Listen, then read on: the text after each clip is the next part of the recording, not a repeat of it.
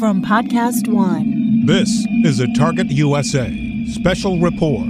The anatomy of a Russian attack on the U.S. From WTOP in Washington, D.C., this is Target USA. The National Security Podcast. Russia could render huge harm to this country. North Korea's secret missile. Capable of reaching the whole of the United States. Dangerous terrorist. D.C. is repeatedly mentioned as someplace they would like to seek an attack. Cyber criminals. Decryption successful. America has a target on its back.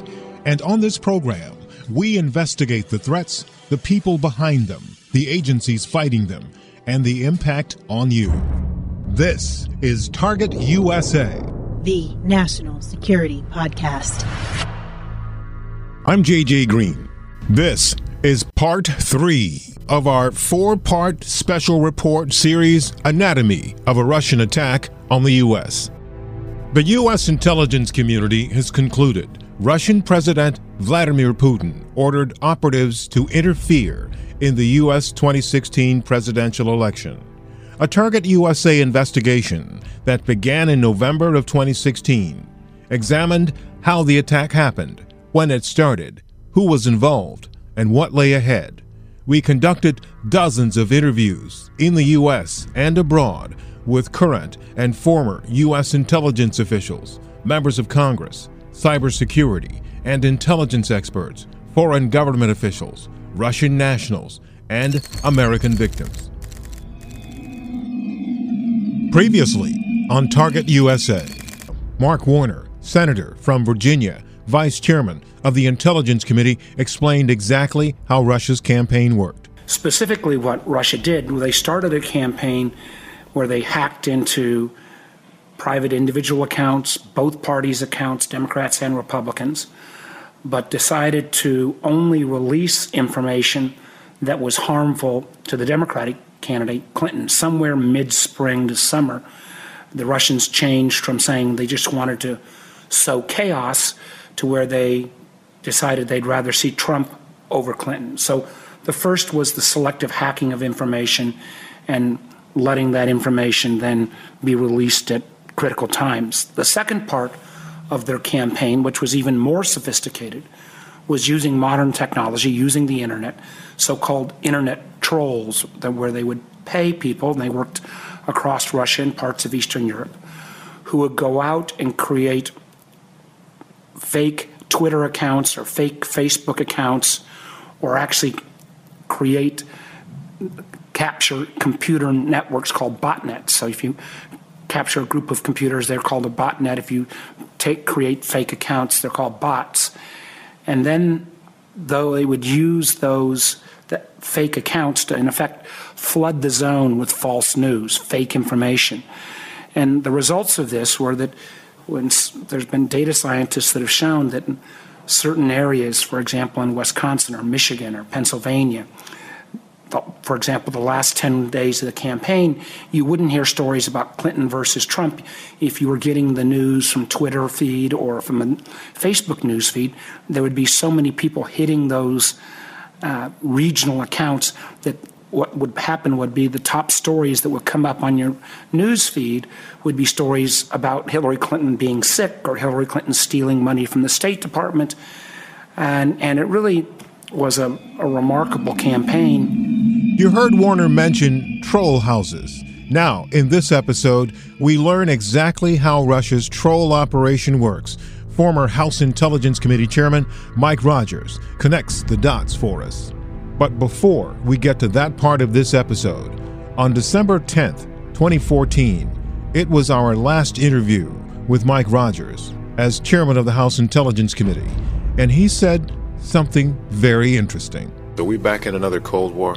We don't have to be, but we do need to show that the United States is still a world power that's willing to take leadership roles around the world, including pushing back when countries like Russia try to expand their sphere of influence, not just by diplomatic means, but by military means. So 20% of Georgia, the country of Georgia, is occupied by the Russians. They're not giving that back. Crimea is now part of Russia, and they are causing much mischief in eastern Ukraine, and they're doing that through violent acts. It would be a great time for the United States to begin pushing back on Russia. Some public reports on their moving away from the nuclear treaty. Even their discussions publicly about moving away is very, very, very concerning. Them using energy as a weapon. All of that is concerning, and part of the reason is they don't feel that there's anything pushing back in a real and unified way. We need to regain that. And again, we do that, then we can get through our issues. We don't have that. They're going to use that opportunity to fill that hole. Mike Rogers, House Intelligence Committee Chairman. That was our last interview with him in his official role on December 10th, 2014. There are those that say no real pushback against Russia was the reason why they felt emboldened to do what they did in the 2016 election and the run-up to it. But exactly how did they do it? We know that it was multifaceted. We know that they employed people, they employed technology, and they employed tactics that were all essentially updated from what the Soviet Union did back during the Cold War. And so for some insight on how that modern-day boiler room operation works, we went back to Mike Rogers for another interview earlier this year. So what would happen in a normal course of a day is they would hire these troll factories. We would know them in the old days as boiler rooms in the FBI. And these folks had a certain mission, and they would go 24 hours a day. In the cases that have been publicly reported, they talk about 12-hour shifts. And in those shifts, they're given a certain number of posts that they have to do, so they would go out and actively look at sites that they believed, they being the Russians, would believe would have some impact on people's opinion of either a person or an idea or a policy, and or it could be a candidate for office, and or the way you may or may not want to vote. And so they would look at those, and each person would be assigned, say, 135 posts. The one that I saw had to have 200 characters per post, and that would be the equivalent of this 1 12-hour shift. And so every day, these people are posting, it looks like your neighbor, it looks like your friend, it looks like the guy down the street or a work colleague, but it is these troll armies who are purposely posting things that are either favorable to someone like the Russian Federation or unfavorable to people who are not favorable to the Russian Federation. How do you think it's playing out against the U.S.? We've heard a lot about an active measures campaign. How big of a part of this active measures campaign is this process? I think it's significant, and I think when the Russian defense minister decided to create an information warfare division of the military, that was a sure sign that they believed that this kind of an information operation campaign had some big impact. And so they took all of their cyber actors and are combining them in this one information warfare center and talked openly about propaganda is a part of what they do, and they're going to be smart and effective in the way that they use it, in their words, to protect the defense of the Russian Federation. What are the Russians trying to gain here? I think an advantage. And so if you look at what they were trying to do really for the last 70 years, they've used information operations in the past.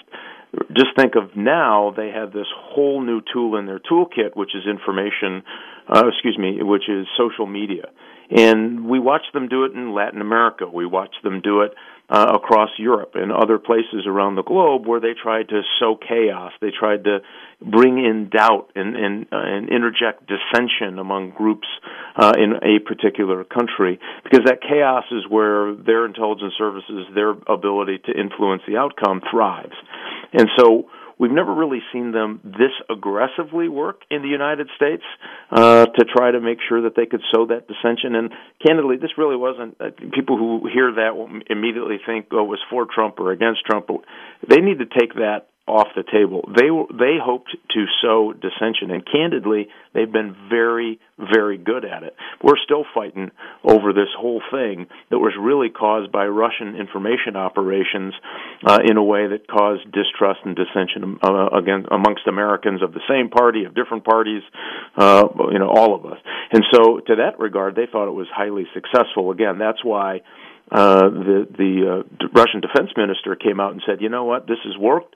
We think it's so impactful. We're going to create our own military unit that does this. And that's what I think they hope to get out of it. You'll see it more in other elections, I believe. You'll see it in places like Latin America where they hope to score some points. And again, dissent, people having some doubt about their electoral process. How much is known about this military unit? Well, it's fairly new, but what they did do is take it from other pieces around both military and intelligence. And so I think what you'll see is the same kinds of capability we have seen in the past. They're just going to have a dedicated unit with a dedicated commander. Think Cyber Command for the United States, except they have this nefarious duty of doing these information operations through it. And so we know the capabilities, we know what their technologies are. We think we know what the intentions are. I think there's a lot more to be learned on that. But again, this is a pretty new unit, so I think we're going to see more of what we've seen in the past, not less. How does the U.S. combat it? Well, I think, first of all, there needs to be a public discussion about what the Russian capabilities are. What are they doing on social media, and what are their intentions? The more that we have a public discussion about what those things are, it's easier to start thwarting their ability to do what they do. And I think that there's going to be necessarily an offensive cyber plan to counteract what we would know at the time being these bot armies operating in country X or country Y that we can clearly show that is being funded or paid for by the Russian government. When you look at where the U.S. is right now, there's a lot of chaos. There's a lot of dissension, and there is a very clear situation where it seems like the Russians won this round. Is that the case? Well, yes. I mean, I do believe that they think this is a wild victory. Now, is it big enough to bring down the United States? I don't believe it. But it has caused political dissension in a way I haven't seen. And they believe that their efforts work. They believe that they're winning. And so that's, again, why they created the unit, why they're so smug around the world, why they're taking the actions that they are around the country. The current situation with the current administration, there appears to be connections. There appears to be a whole lot of unanswered questions about the relationship. Was this a goal of the Active Measures campaign from your perspective? I think it was just so sent against Americans and the political party, and certainly it has caused some dysfunction in the Trump administration. I mean, they're having to deal with this and deal with the conversations of it. Some of it is their own doing, of course, the way they've handled it. But also the Russians love this. They love the fact that there's any doubt whatsoever, that we have Democrats saying he wasn't elected and Vladimir Putin was standing in the voting booth with you when you made your vote, of course. And so all of that and all of that sharp-edged politics feeds on what the Russians were trying to accomplish, which was, again, dissension, lack of confidence in the electoral process, all of those things. And to that end, they were a bit successful. Mike Rogers, former chairman of the House Intelligence Committee. Chairman Rogers, thanks. Got it. Thank you, sir. We're going to take a short break, but when we come back, there is another element that we haven't discussed that's involved in Russia's meddling operation here in Washington. It involves your mobile phone and their ability to intercept everything you say and everything you hear, and everything you type and everything you read. Essentially, everything that takes place on your mobile phone is at risk. Coming up on Target USA, the National Security Podcast.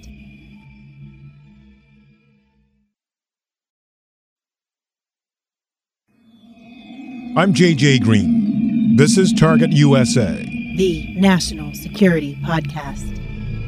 This is a special report, Anatomy of a Russian Attack, and it's the third in a series of 4 reports digging into how Russian intelligence planned and executed the 2016 election meddling operation. Much of it, as you heard before the break from former House Intelligence Committee Chairman Mike Rogers, was conducted using troll farms. But the operation, based on what we know, also employed a vast array of secret operatives hackers, trolls, bots, criminal enablers, all of which were supported by the top leadership of the Russian government. And one of their tools is believed to be something called an IMSI catcher. What is that, you say? Stay with me and I'll explain it to you. Your mobile phone has a SIM card inside of it, and that card has a unique number assigned to it. It's called an International Mobile Subscriber Identity, or IMSI. It's used to identify the user of a cellular network. It's different from your phone number, but every bit as important in tracking your mobile phone. And your phone can be tracked by police, intelligence agencies, hostile nation states, of course, and anyone who can afford the technology. They use devices known as IMSI catchers to trick cell phones into thinking they've logged into a real cell network or a cell tower. But in reality, the signals have been hijacked. In 2014, Ashkan Soltani and Craig Timberg of the Washington Post wrote a piece about this activity in Washington. In researching their story, they went out with a surveillance expert and identified 18 IMSI catchers in Washington, D.C. So using their map, we, back then, tracked down where these devices are located. And curiously, one of them was located very near the Russian Cultural Center. That doesn't mean it was located in the Russian Cultural Center, but it was very close. Even though we've been investigating this story for about 10 months, and it's September 30th, 2017, we began looking into the phenomenon of IMSI catchers, or stingrays as they're commercially known, or kingfishers, 3 years ago. And we tracked down the person that was featured in that Washington Post article, who actually went out and did the tracking. His name is Aaron Turner from IntegraCell, and Aaron is with us today to explain how Russians could and may have used this technology to gather intelligence to help them build their operation. So, Aaron, thanks for taking time to talk with us. You and the Washington Post writers went out on sort of a tour of the city, and you found 18 locations where there was some kind of suspicious surveillance targeting mobile phones, mobile devices. So were those full-blown interceptors, or were they simply tracking numbers from phones? Explain to us how that part of the situation worked and what that number 18 meant. That was a mix of everything. A subset of those 18 were full-blown interceptors, and so the majority of those were IMSI catchers, right? Basically just doing tracking and tracing of individuals. A subset of those were full-blown interceptors. So what is it that the Russian embassy or any other organization that used one of those, what is it that they could be doing with that? Well, any organization that is concerned about their physical security would probably want to be running a cellular interceptor. And so whether it's our embassy or their embassy or whoever, you use that cellular intelligence to understand what's going on around you. In the 2003 to 2006 timeframe, in the Middle East, for example, it was a preferred tactic for terrorists to basically detonate their IEDs using cellular signals. And so there was a lot of research and development put into setting up cellular detection capabilities to look for those signatures that if someone had set up a cellular-based IED, that you could prevent that IED from blowing up by intercepting that cellular signal before the command made it to the IED. So it makes good tactical security sense to have an interceptor set up at a high-value location like an embassy. And so that's one of the reasons why you do it. You would also do it to listen to the conversations for those around, if someone's trying to plan an attack or if someone is trying to leak information. So there's all sorts of reasons why a high-security organization would want to have a cellular interceptor at a high-value location like an embassy. So for people walking by the Russian embassy or any other embassy with a phone, or people driving by, what's the risk to them that their conversation or their activities on their phone could be picked up and seen? So from an operator perspective, when you're actually operating the interceptor, when you move from tracing someone with the IMSI catcher to a full intercept, that's an expensive process. It takes time, it takes computing power. And so most of the time when you're running an interceptor, you're not just capturing everybody's communications. You have a list of targets that you're after. And if one of those targets walk by, then you bring them into your intercept net. But if they're not in your target list, you'll probably just keep track of who walked by, and they'll be in your track and trace list, but not necessarily in your intercept list. And so if someone walks by with their phone and they're just a mere mortal and they're not someone who has anything to do with a national security role or something like that, then the operator of that IMSI catcher would just keep track of, oh, this person walks by usually at 9 a.m. or 4 p.m. or whenever, and they'll keep track of that on their track and trace list, but they wouldn't necessarily move that into their full intercept. When you look around Washington, D.C., when you look at what is blown up in recent months to be a very full active measures campaign by the Russian government, with numerous people inside Washington now understanding that some of the things that took place several years ago, including emails, systems being hacked. There have been some journalists that have talked about that they've noticed anomalies and unusual activities.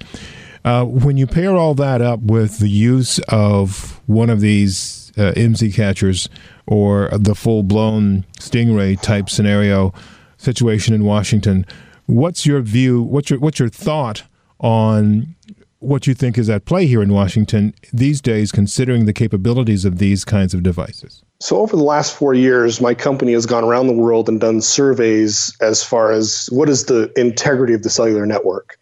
And we've set up sensors to understand where people are being listened to. And during the course of that, we basically did analysis to understand if there's sensitive information that's being transmitted by an individual, how much of that information is over email versus how much of it is over a text message.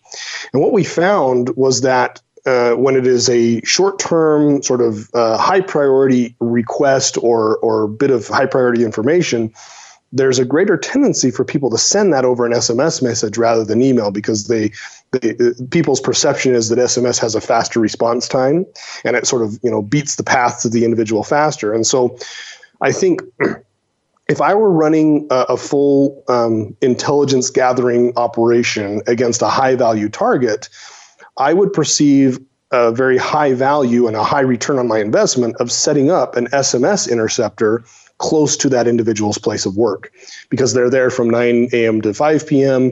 and they're probably sending and receiving SMS messages that I'm probably not going to get the information that if I have control over their email account. And so SMS interception is very complementary to email interception and email capture. And so I would view sort of both of them to be used together if I were the person running that intelligence operation. So based on what you know, what you've seen, your investigation, the one with the Washington Post, and everything else you've been able to digest about what took place during the run-up to the election and after the election, what's your view about Russia's capabilities, and the concerns here in Washington? So from my perspective, when it comes to cellular interception and analysis capabilities, the Russians are on par with the other major players in this area. The Chinese, the Israelis, the French, those are folks who all have what I would call, standard nation-state grade intercept capabilities. And because of And this is in Washington? You think? I'm sorry, what's that? You think this is in Washington as well? Oh, yes. Yeah. I mean, there's nothing that would prevent someone from standing up a cellular intercept capability and using it for their own benefit, whether it's to eavesdrop on government officials or business people or whatever. I'm currently involved in an investigation where a U.S.-based business believes that a European Union country's regulators has been intercepting their phone calls as part of a European Union regulatory investigation. And so, the barrier to entry to deploying this equipment is very low. You can get an entry-level cellular interceptor for under $75,000 now that does a very good job and doesn't require a lot of technical expertise to run. And so when you think about that low barrier of entry and someone wants to gain information, and because so much information flows over cellular, why wouldn't you make that investment? Okay, so I interrupted you. You were saying that Russia was on par with other nation states and other organizations that engage in that kind of thing. Finish your thought, please, about the Russian situation here in Washington. I don't perceive them as being any more or less active in this area than others. Based upon the data that we've collected from sensors, based upon other things that are going on, I don't think that there's any sort of smoking gun that would say, oh dear, we need to be more concerned about the Russians than others. We need to be concerned about the integrity of our cellular networks overall. And there are a whole bunch of actors who are very, very motivated to take advantage of the integrity problems in the cellular network. And so I think we need to focus on this as an overall policy aspect, not to name one particular actor and say, hey, let's chase after them. We're facing an overall ecosystem problem here that needs to be addressed at a larger level than just naming one actor. That's Aaron Turner, founder and CEO of IntegriCell, and he's done some great work, and we'll be hearing from him again soon on this program. Thank you, Aaron. All right, thank you. And by the way, Aaron launched a new company in August of 2017. It's called Gravewell, and that company offers a new platform for today's data analysis needs. We promised when we started this podcast series, Anatomy of a Russian Attack on the U.S., that we would drill down into the details. We would start from the very basic and dig down into the most technical details of how they did it. And we've done that on this program, specifically with this last information. So, to conclude this podcast series, we're going to close the loop and go back to our original premise, which was the intelligence community in a high-confidence assessment determined that Russian President Vladimir Putin ordered a vast array of operatives to interfere in the 2016 presidential election.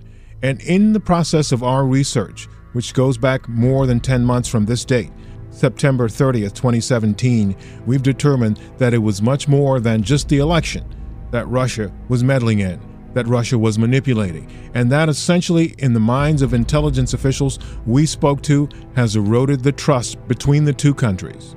It had already been on shaky ground for a number of years, but now it's worse than ever. We spoke to a number of U.S. intelligence leaders about this problem. One of them was Robert Cardillo. He's director of the National Geospatial Intelligence Agency, and he's not very optimistic at this point about the U.S. relationship with Russia. Russia has on a number of occasions claimed things. We've spoken about Syria in the past that have taken place in Syria that didn't happen. Or, for instance, tried Crimea or Ukraine, indeed. Yeah. Or tried to claim something that the U.S. had done, indeed, and tried to claim responsibility or credit for it. What does that tell you? It tells me that our job is going to be harder.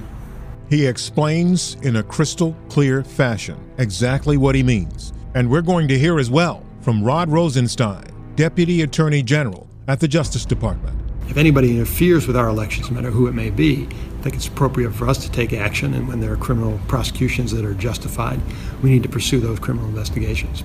That's coming up next in our series, Anatomy of a Russian Attack. I'm J.J. Green, and this is Target USA, the National Security Podcast. There are 120,000 unsolved murder cases in America. It was the next day that I found out from my parents what had happened, that my sister was killed. Each one is called a cold case. Sometimes you have to look really closely to find the evidence. Damn, I killed her. Damn it, I killed her. Cold Case Files, the podcast. Garcia is walking into the home of a real monster. I was nervous. I realized what kind of person I was dealing with. It's a goosebump moment. Download new episodes every Tuesday on the Podcast One app or subscribe at Apple Podcasts or PodcastOne.com. Now, stay tuned for the latest headlines from the Associated Press.